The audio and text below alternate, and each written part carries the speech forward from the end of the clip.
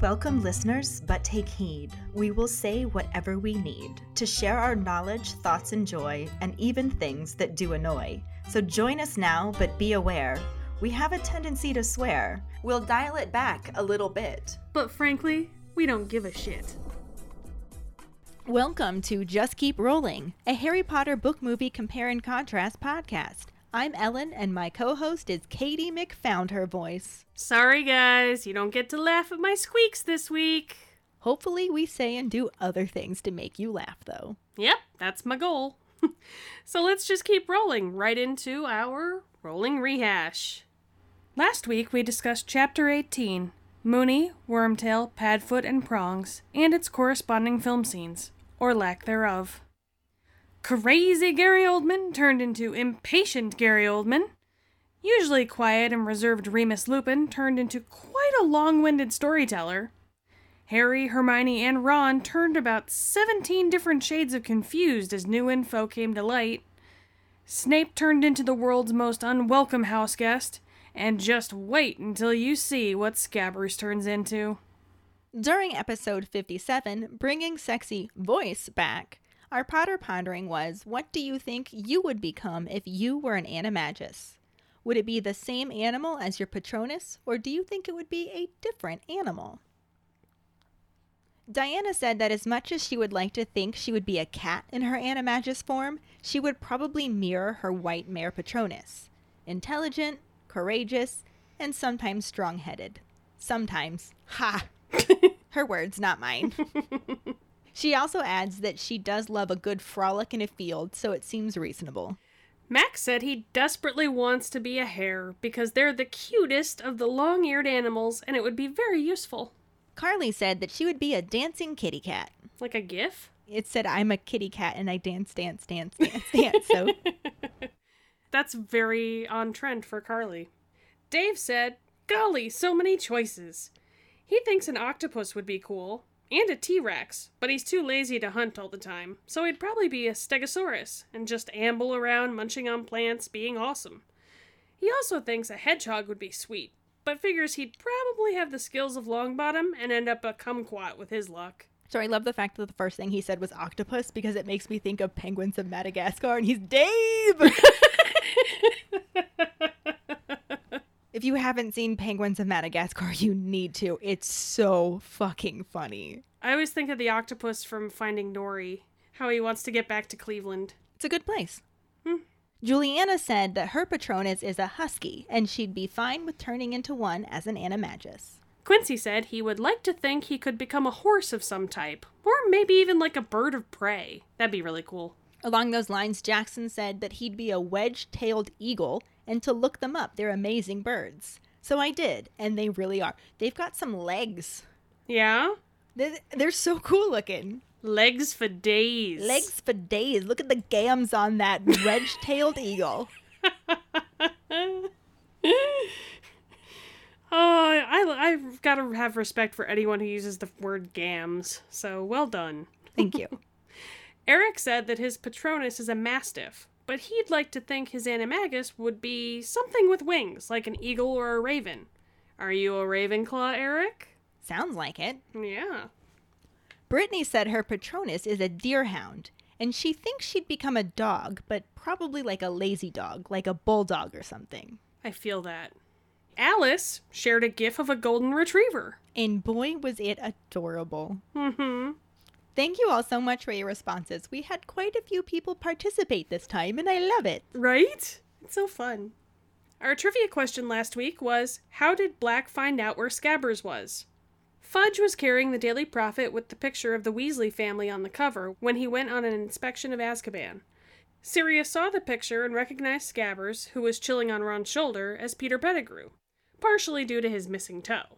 Congratulations goes to Mike Riley. He won 2 weeks ago, so this isn't a streak yet, but maybe it's the start of one. Mm-hmm. He again posted on the episode post rather than the trivia post, but this time it was totally my fault. Since I switched the episode release to Friday due to Thanksgiving, I messed up my system and forgot to schedule the post to publish the same time as the episode.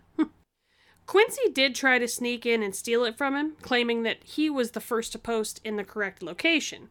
But Since it was Ellen's fault and Mike had the right answer first, that didn't stick. But Quincy can always take comfort in the fact that he was the first to get the 8-week streak record that he and Max now hold together. But Mike's quick. Is he going to start his own streak? We shall see.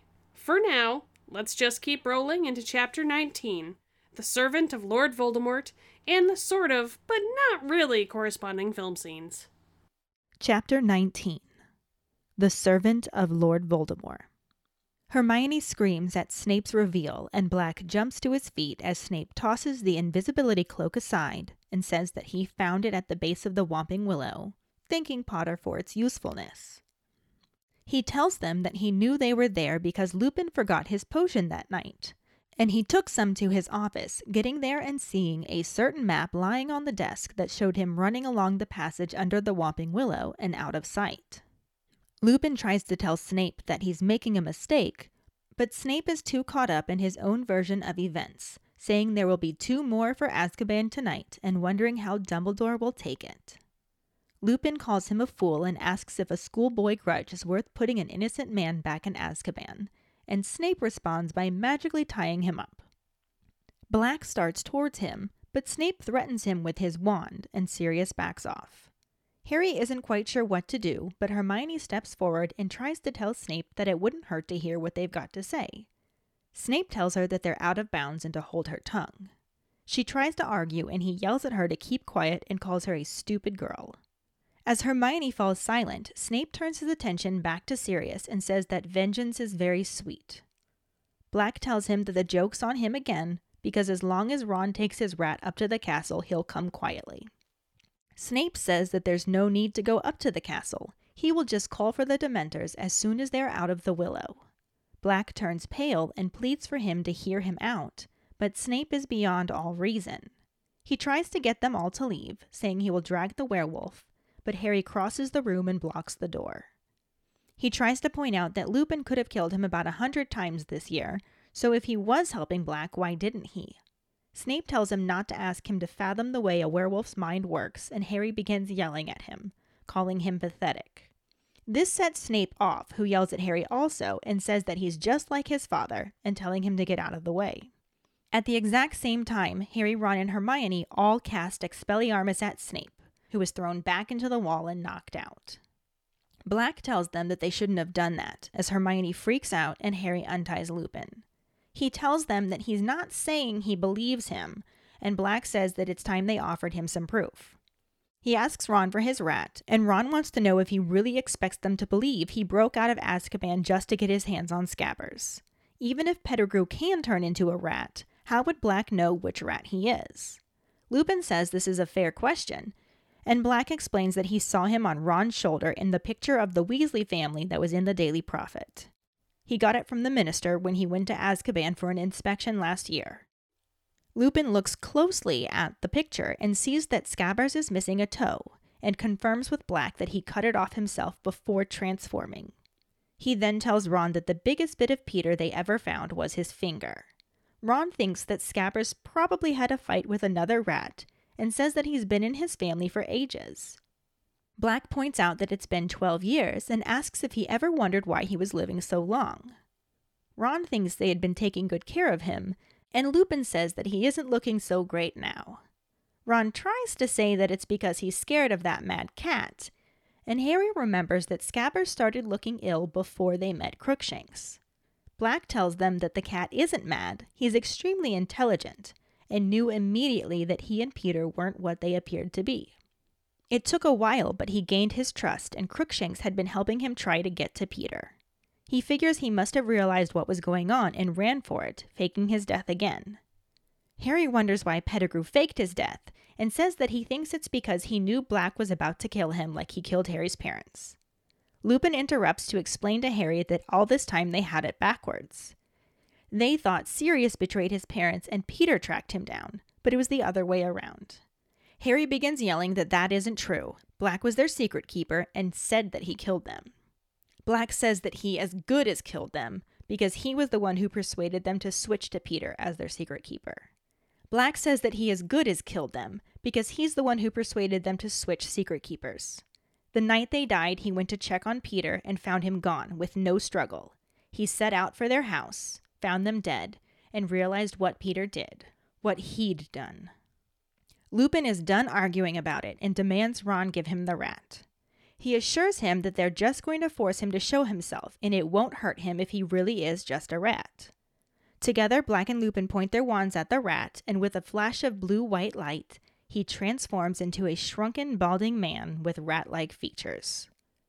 Lupin greets him pleasantly, and Pettigrew nervously looks around the room and addresses his old friends before he begins insisting that Black is there to kill him like he killed Lily and James.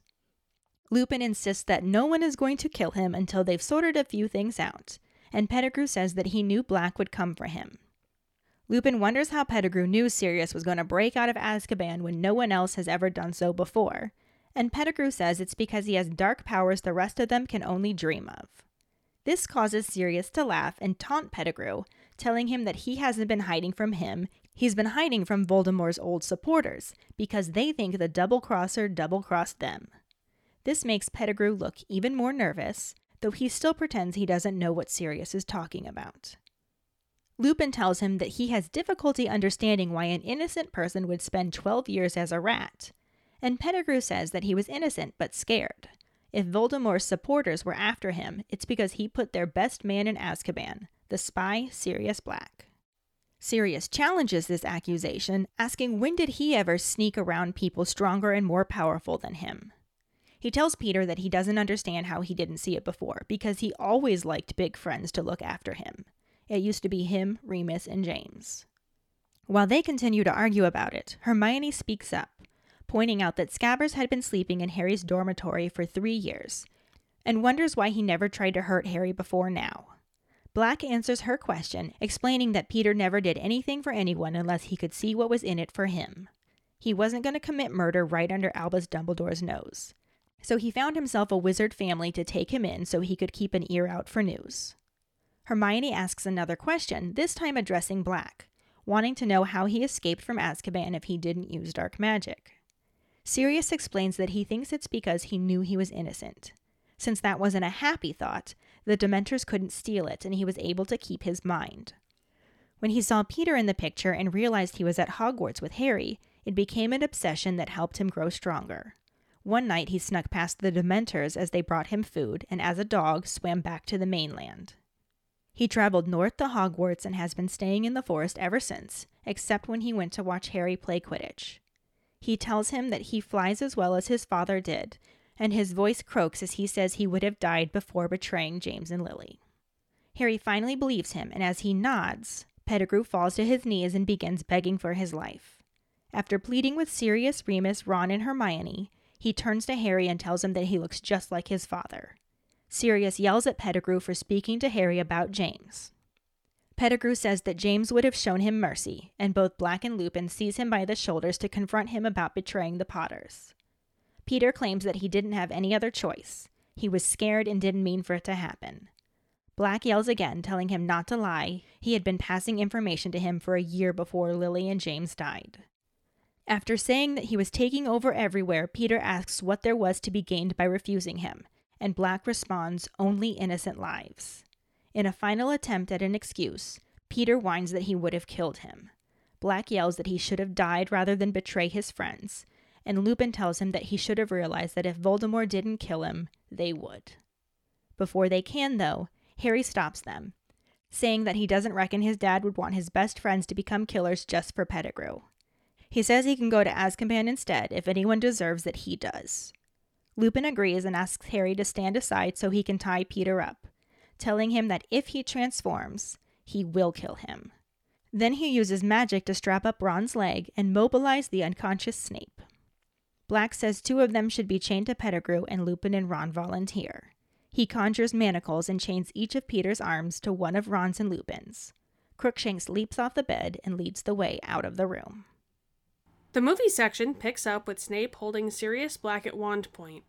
Lupin tries to step in to explain, but Snape just points the wand at him as well, saying that he told Dumbledore that he had been helping his old friend get into the castle, and now he has proof.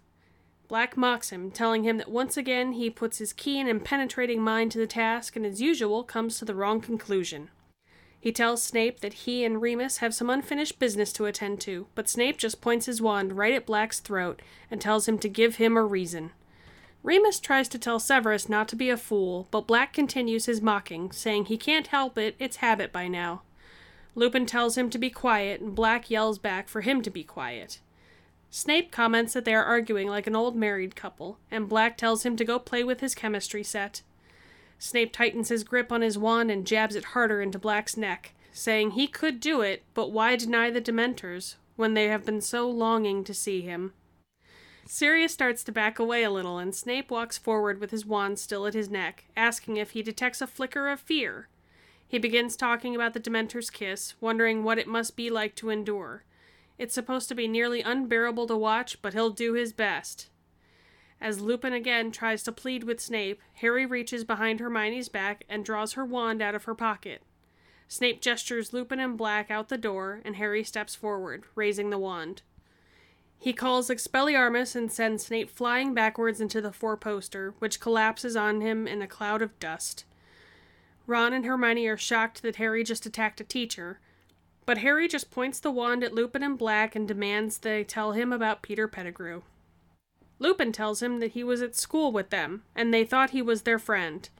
Harry insists that Pettigrew is dead, and points the wand at Black again, saying that he killed him. Lupin moves in front of Sirius again, and continues to explain that he didn't, that he thought so too, until Harry mentions seeing him on the map. Harry says that the map was lying, and Sirius interjects, saying that the map never lies. He reiterates that Pettigrew is alive and points towards Ron, saying that he's right there. Ron wonders why he's pointing at him and calls Black mental. Black rolls his eyes and tells him that he doesn't mean him, he means his rat. Ron clutches at Scabbers and begins to talk about how long he's been in his family, but Black cuts him off to say that it's been 12 years, which is a curiously long time for a common garden rat. He also points out that he's missing a toe, and Harry remembers that all they could find of Pettigrew was his finger. Black explains that he cut it off so everyone would think he was dead, and then he transformed into a rat. Harry asks him to show him, and Black yanks the rat from a protesting Ron's hands. Scabbers frantically begins squeaking as Black and Lupin both point wands at him. He sets him down on an old dusty piano, and before he can cast a spell on him, the rat runs off.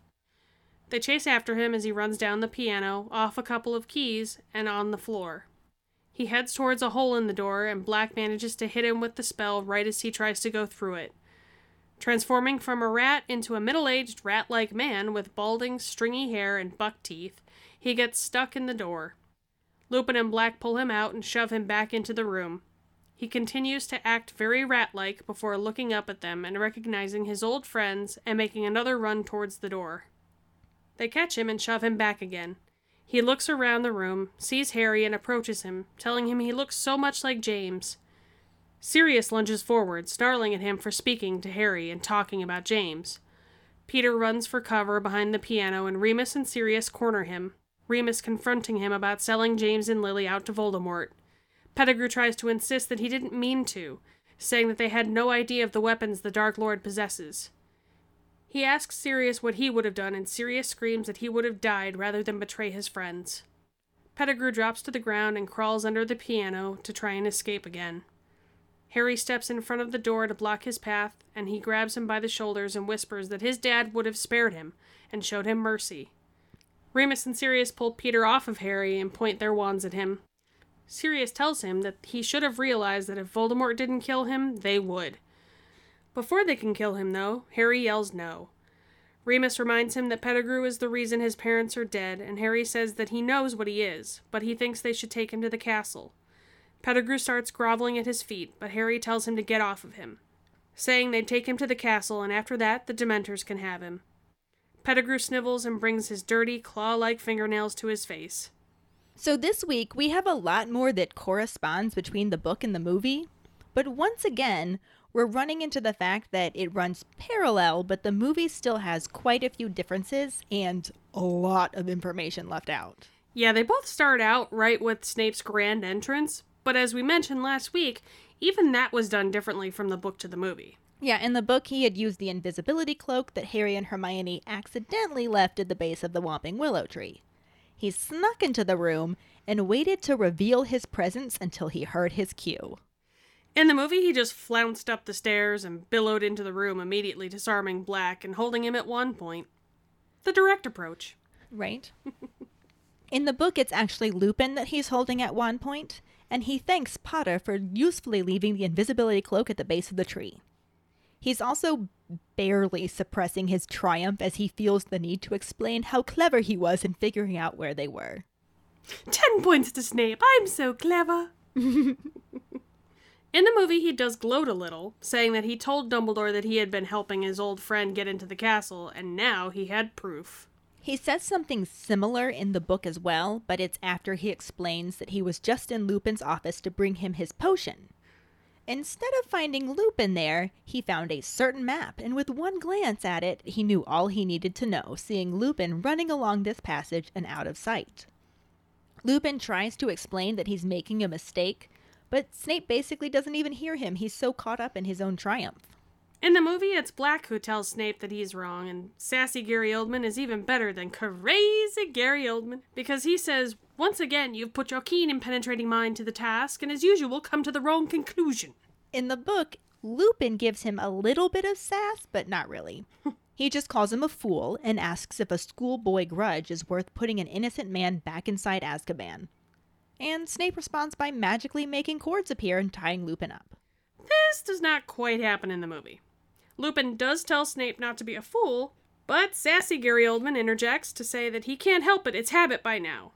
And I feel like if this exchange was said by younger actors, I could totally see this scene being in a movie about Hogwarts in the 70s.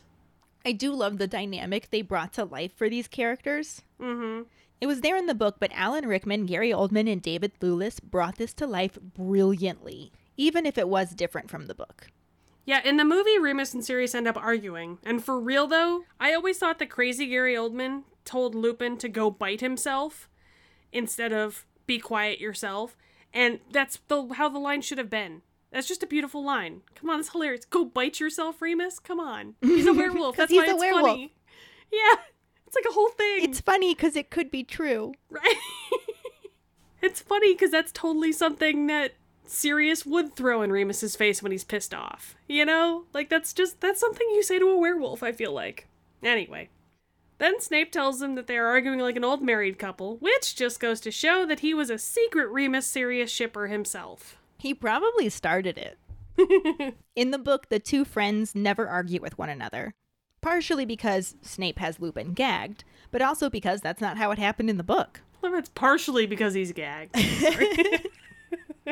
Once Snape ties Lupin up, Sirius angrily charges towards him, and Snape tells him to give him a reason to do it, and he swears he will. That last part does kind of happen in the movie, when Sirius tells Snape he and Lupin have some unfinished business to attend to. In response, Snape presses his wand to his throat and tells him to give him a reason. But he also goes on to say that he could do it, but he doesn't want to deny the Dementors. Then he talks about the Dementor's kiss being unbearable to watch, but he says he'll do his best. Yeah, he doesn't say any of that in the book. His initial threat stops Black in his tracks and causes the trio to exchange unsure glances. Hermione takes a tentative step forward and says that it wouldn't hurt to hear what they have to say. Snape responds by telling her she's facing suspension and says the three of them are out of bounds, telling her, for once in her life, to hold her tongue. That sentiment was captured pretty well during the Defense Against the Dark Arts classroom scene, where Snape was subbing for Lupin. Yeah, but having the movie leave this out marks the start of the films leaving out just how unstable Snape actually is. Because Hermione starts to argue, saying, but if there was a mistake, and he cuts her off to yell, "Keep quiet, you stupid girl! Don't talk about what you don't understand!" And sparks fly out of his wand as he screams. Well, very obviously, there can only be one crazy person, and that got taken up by crazy Gary Oldman. It's true. We can't have crazy Alan Rickman. That's just too much crazy for one movie. I mean, come on.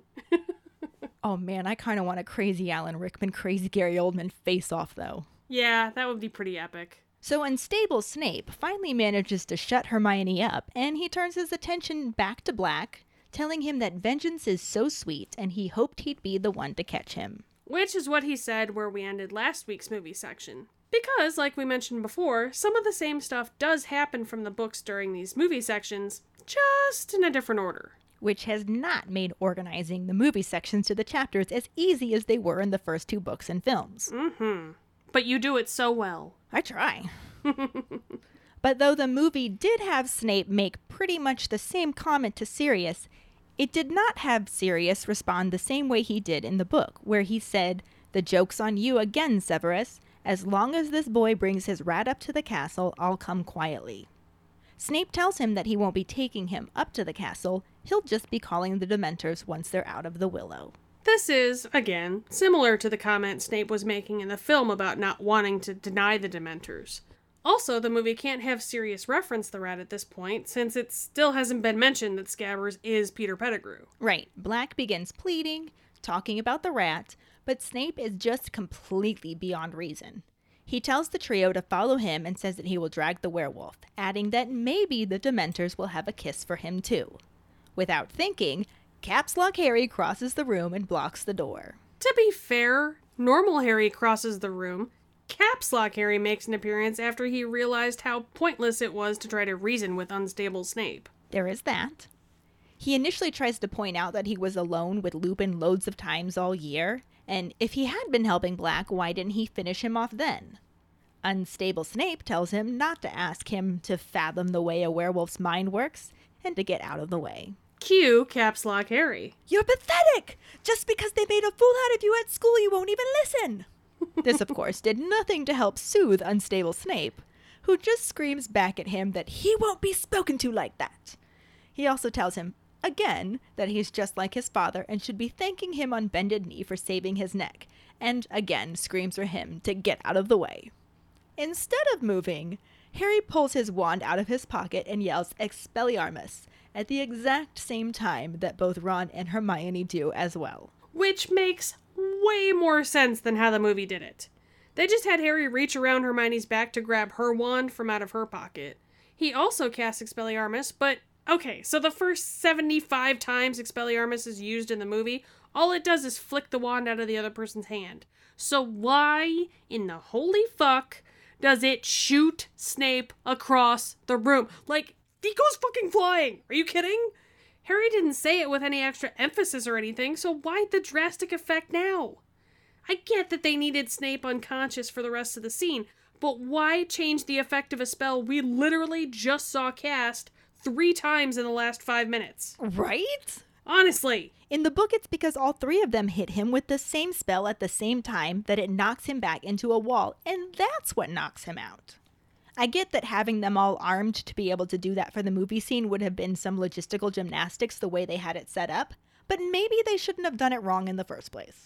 No more logistical gymnastics than having the Whomping Willow fucking lasso him around. How about that? Those were literal logistical gymnastics. They really were. Did we just find the title? You're right. There you go.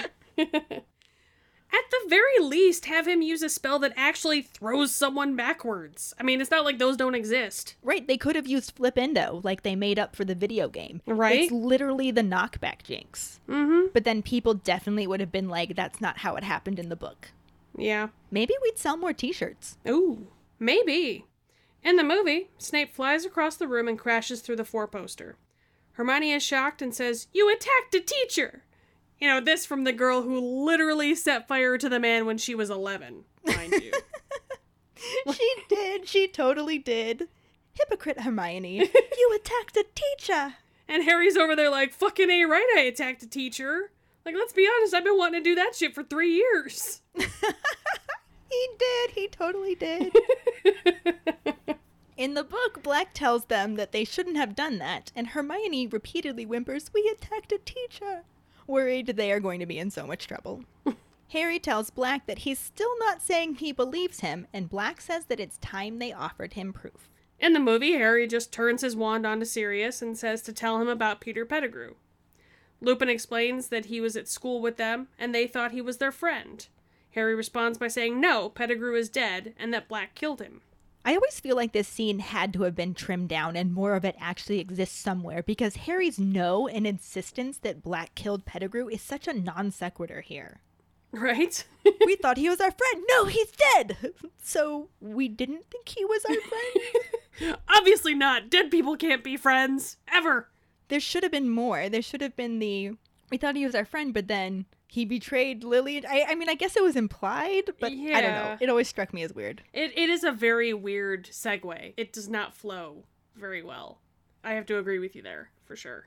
In the book, Sirius asks Ron for Peter, and Ron still tries to argue that it's ridiculous, that he's saying he broke out of Azkaban to get his hands on Scabbers.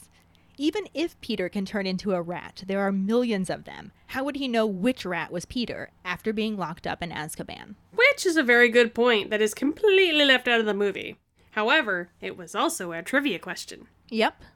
In the book, Lupin tells Sirius that's a fair question, and Sirius pulls out a newspaper clipping of the photograph of Ron's family in Egypt, with Scabbers right on Ron's shoulder. When Lupin asks where he got it, Sirius explains that it was from Fudge when he came to inspect Azkaban. Lupin looks closely at the picture and sees that Scabbers is missing a toe, realizing that he must have cut it off himself, and tells Ron that the biggest part of Pettigrew they found was his finger. This does get referenced in the movie, just, not yet, or in the same way. After Harry says that Sirius killed Pettigrew, Lupin says that he thought so too until Harry mentioned seeing him on the map. Harry says that the map was lying, and Black interrupts to say that the map never lies. And how are they gonna just gloss over the fact that Sirius obviously knows how the map works too? Right. By this point of the book, we already know that Sirius was one of the makers of the map, so of course he would know how it works. But the way they set this up in the movie scene, it just really left us with all these extra questions. Mm-hmm. Well, not us, since we read the books, but the people who only saw the movies or saw the movies first. Yeah. But finally we get to the part where Sirius shares that Peter is a rat. None of the why, but finally, the big reveal. Black points a finger across the room towards Ron, saying, "He's right there." And Ron looks super confused and says, "Me? He's mental." And I just love how Sirius is so done with Ron being a dumbass. And he's like, "Not you! You're a rat!" Amazingly enough, this part of the movie is kind of similar to the corresponding chapter section. What? In both, Ron talks about how long Scabbers has been in his family. In the book, Lupin says it's been 12 years. In the movie, it was Black who pointed out that it was 12 years, and says that it's a curiously long time for a common garden rat. Yeah, Lupin asks Ron if he ever wondered why he was living so long, and dumbass Ron makes an appearance in the book, too, when he tries to claim that they've been taking good care of him. Oh yeah, just, leaving him everywhere and not knowing where the fuck he is at any given point in time. And, oh, don't forget that your mom had to run him to you as the train was fucking taking off. Jesus Christ. Take care of your plot points, Ron. Damn. Exactly. Lupin points out that he's not looking so good now, and Ron tries to blame that mad cat Crookshanks. But Harry remembers that Scabbers had been looking ill since Ron's return from Egypt, around the same time Black escaped. Interesting. None of that was in the movie. Shocker, I know. It just goes straight into Black pointing out that he has a missing toe, prompting Harry to remember that all they found of Pettigrew was his finger. Black explains that Peter cut it off so that everyone would think he was dead. So, and again, same information in the book, slightly different package. And obviously the movie couldn't include this part since they completely cut Crookshanks out of this section. But this is where we learn about the relationship between Crookshanks and Sirius Black, because Black explains that the cat isn't mad, he's the most intelligent of his kind he's ever met. He immediately recognized Peter and him for what they really are. It took him a while to gain his trust, but once he did, Crookshanks helped him by trying to bring him Peter and by stealing the passwords off a boy's bedside table. Aw, poor Ickle Neville. He didn't leave those passwords laying around at all. Nope, got punished for nothing. Harry is still pretty confused by the whole absurd story, and when Sirius mentions Peter trying to fake his death a second time, his anger takes over and he asks why Peter would have faked his own death, answering his own question by saying that he knew Black wanted to murder him like he murdered Harry's parents. He accuses Black of being there to finish him off. Black admits that he is, But Lupin quickly interjects to point out that all this time they thought Sirius betrayed Harry's parents and Peter tracked him down, but it was the other way around. Peter betrayed Harry's parents and Sirius tracked Peter down. This brings about another visit from Caps Lock Harry. "That's not true. He said so before you turned up. He said he killed them." That's not how it happened in the movie. Though we do sort of get this information after they officially confront Pettigrew. Before then, Ron is just holding Scabbers like he's wringing out a goddamn bar rag, and Sirius pulls him from his grasp. The rat begins struggling and squeaking as Lupin and Black both point their wands at him. Black does not have to snatch the rat from Ron in the book. Of course, he's not crazy Gary Oldman either, so at this point he's actually somewhat calm, though emotional, as he confesses that he as good as killed them, because he persuaded them to switch to Peter as their secret keeper at the last minute. The night it had happened, he went to check on Peter and found him gone with no sign of struggle. He headed straight to the Potter's house and found it destroyed and James and Lily dead. Yeah, the movie doesn't actually go into those extra details about the night of the betrayal or, honestly, much of the actual betrayal itself. I wish they would have kept in Sirius explaining how he feels like he killed them by switching the Secret Keeper. Because I just love that, because it shows how much guilt he actually held and why he never really, fought back about being sent to Azkaban was because he felt like, yeah, I fucked up. I killed them. I killed my friends, I wish they would have kept it in. Yeah. But what we do get also happens after the confrontation with Pettigrew. Which we are getting at. Mm-hmm. In the book, Lupin says it's time to prove what they are saying and asks Ron for the rat. He says they are going to force him to show himself, and if he really is just a rat, it won't hurt him. So Ron hands over Scabbers.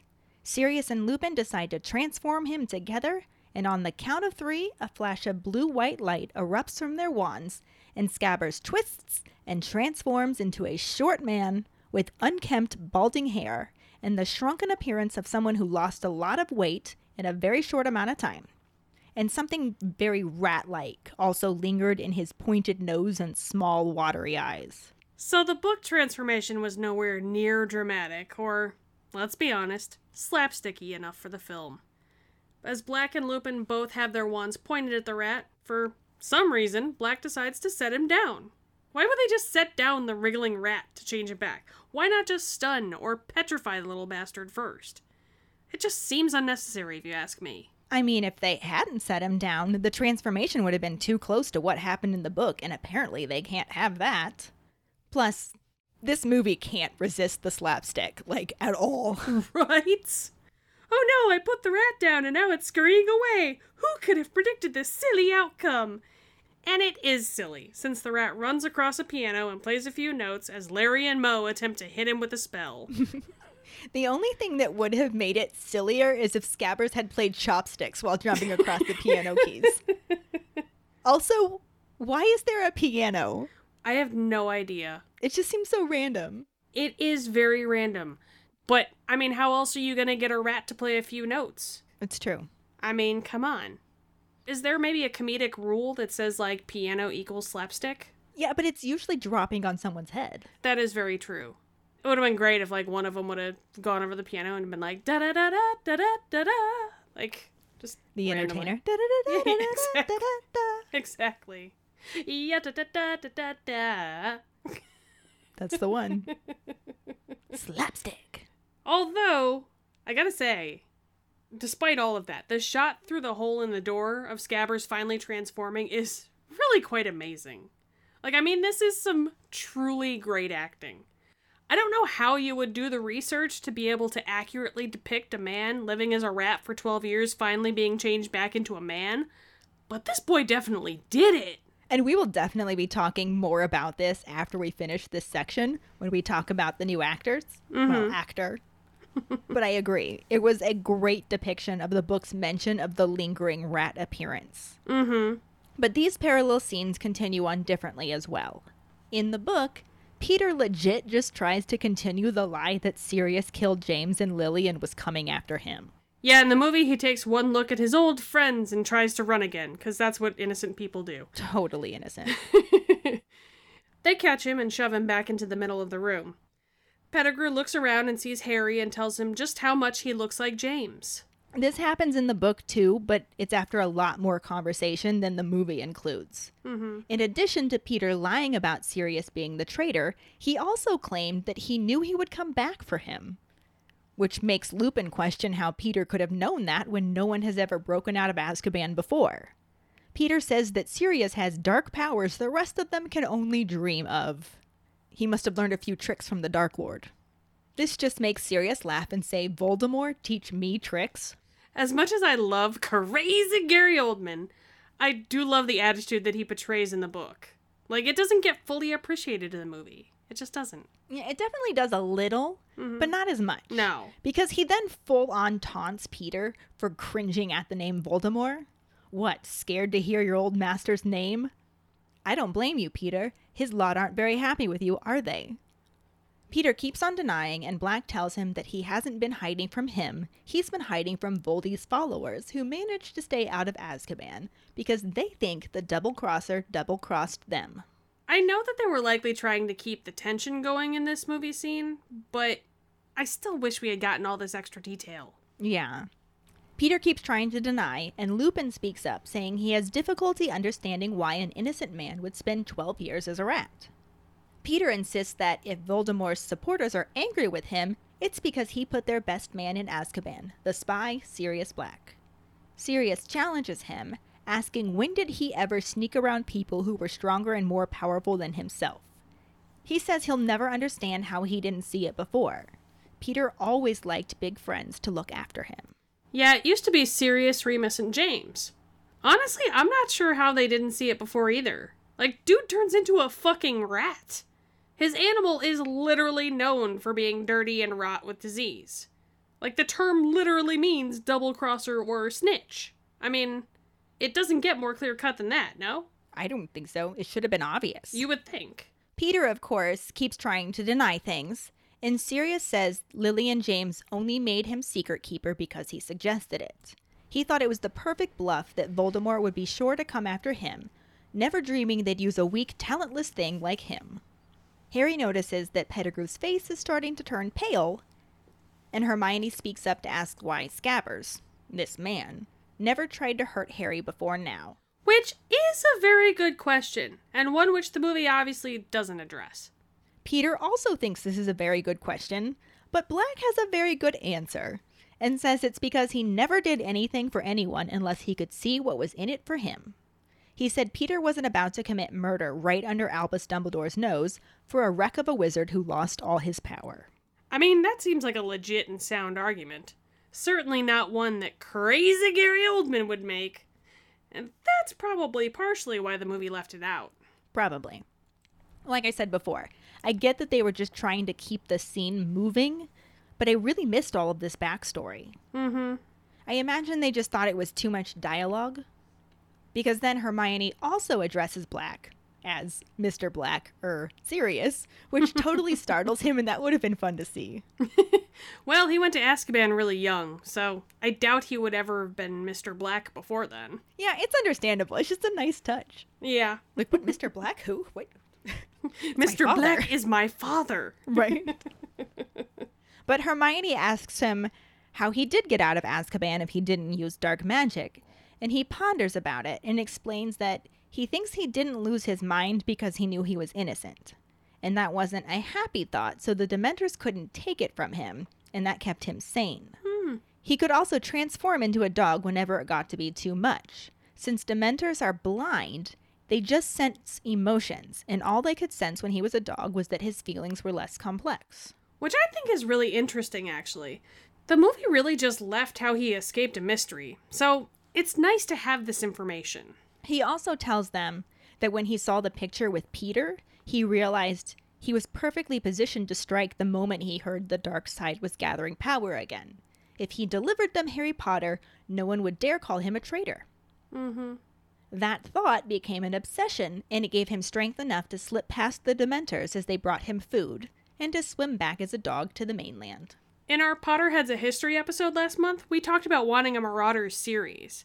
And I think I'd also really want to know more about Azkaban as part of it. Because, who prepares the food that they served the prisoners? Do other wizards work there and then have to deal with the Dementors as co-workers? Is there an Azkaban kitchen? Like, do they prepare it off-site and ship it in each day? And I think the most important question, is it any good? Those are all very good questions. Right?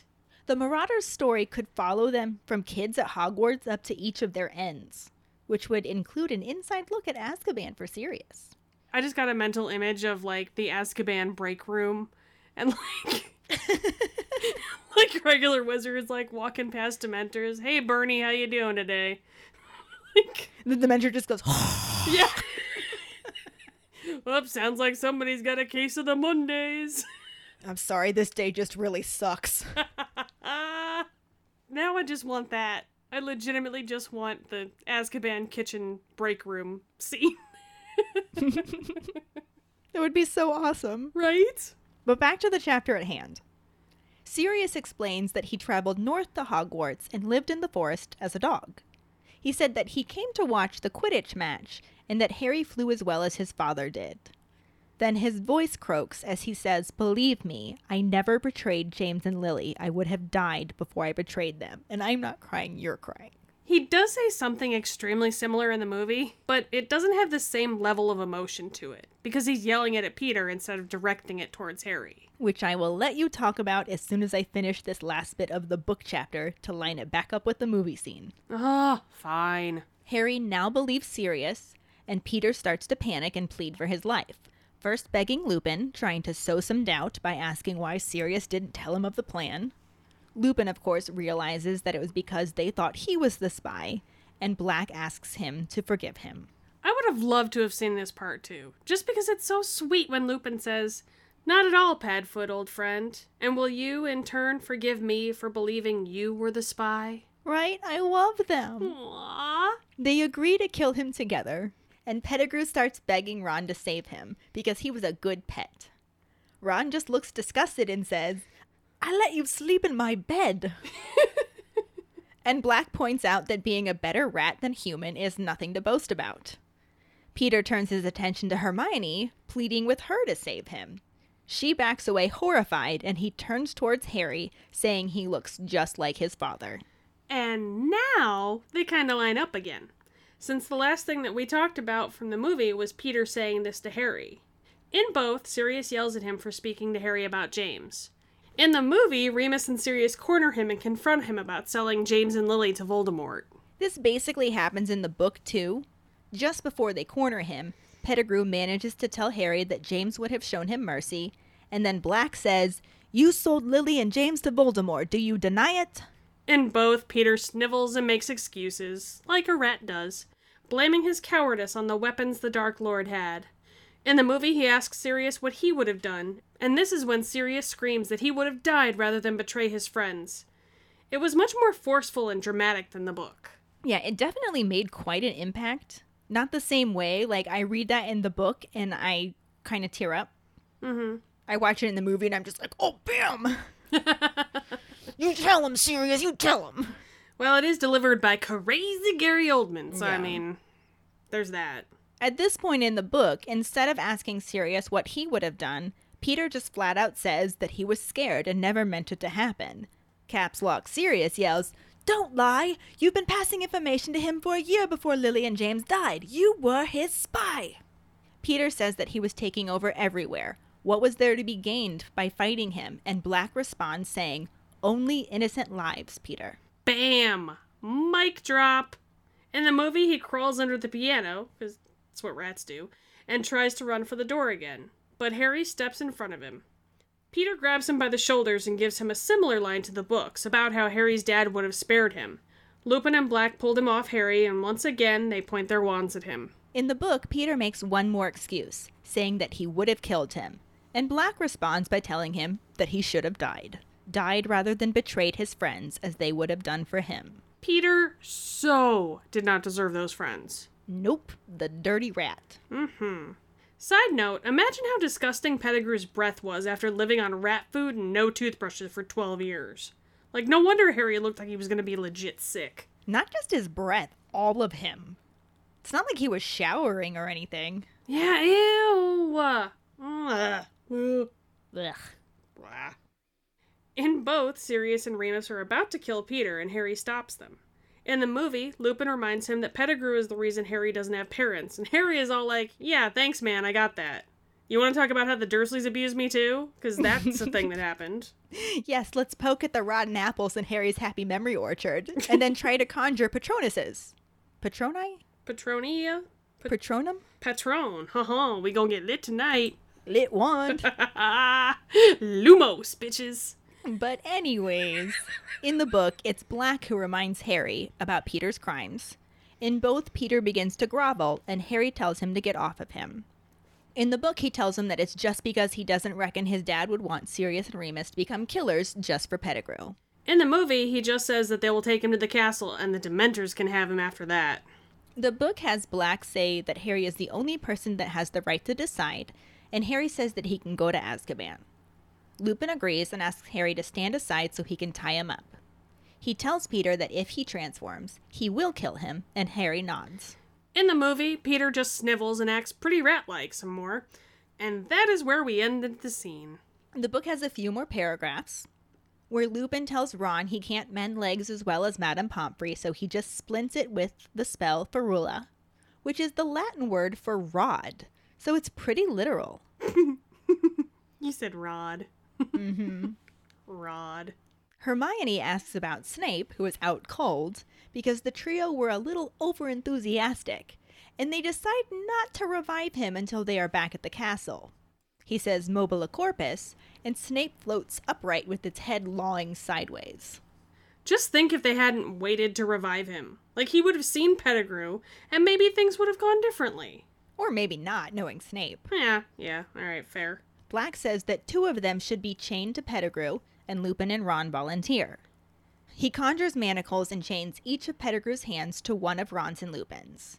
Crookshanks jumps off the bed and leads the way out of the room, and this is where the book chapter ends. Which will bring us to our new actor section, where we get to talk about Timothy Spall as Peter Pettigrew. I love this man.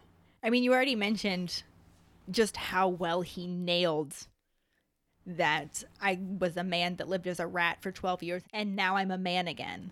He's a man! He's a man!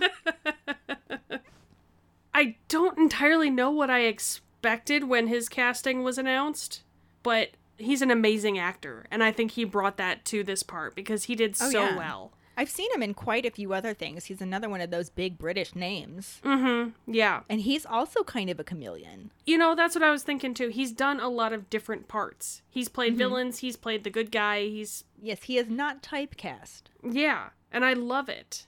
I mean, yes, he definitely did awesome, but let's be honest, those teeth did half of the job for him. Oh, God, just like Sirius's, man. Whoever did the dental work on the set was amazing. I think we should give a special shout out to the makeup and costume crew of Prisoner of Azkaban, because they did a really great job. I wasn't as excited about the normal clothes that they put the wizards in, but... Yeah.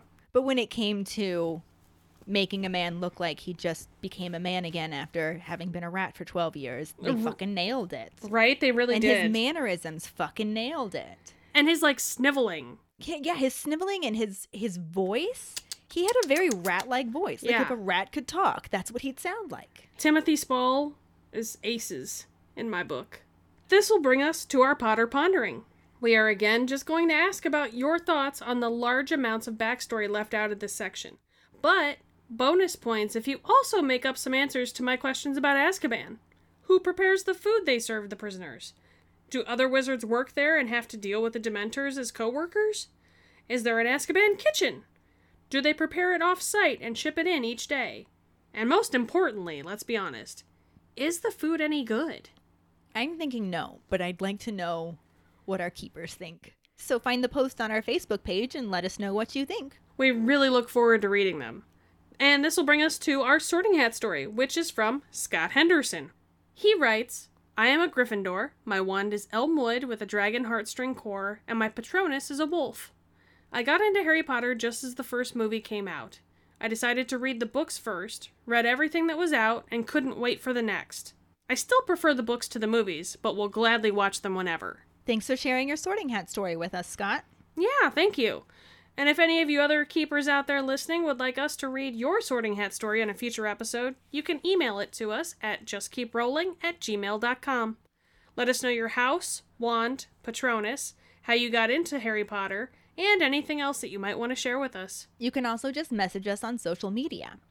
This will bring us to this week's trivia question, which is, what is Harry's happy thought as he attempts to conjure a Patronus to drive off the hundreds of Dementors attacking them just after Pettigrew escaped? The prize for the first one who responds with a correct answer and the code word, #ThinkHappyThoughts, will get a sticker. Another way to get a sticker is to rate and review us through iTunes. If you don't have an Apple account, you can write a recommendation on our Facebook page. Then email us at justkeeprolling@gmail.com to let us know you did, and we'll get back to you to figure out which sticker you want and where to send it. Don't forget to find us and follow us on Facebook at JKR Podcast and Twitter and Instagram at Just Keep Rolling. Following us on Podbean at justkeeprolling.podbean.com will get you the episode as early as possible and give you a leg up in answering the trivia question. If you would like to support us as a patron for extra perks, you can go to patreon.com/justkeeprolling. In addition to getting you some extra perks like Just Keep Rolling swag, patron-only Facebook groups, virtual meetups, bonus content, and more, your patronage also helps us to continue producing this podcast, our cooking show, and bringing more content your way. As always, any support you can give is greatly appreciated.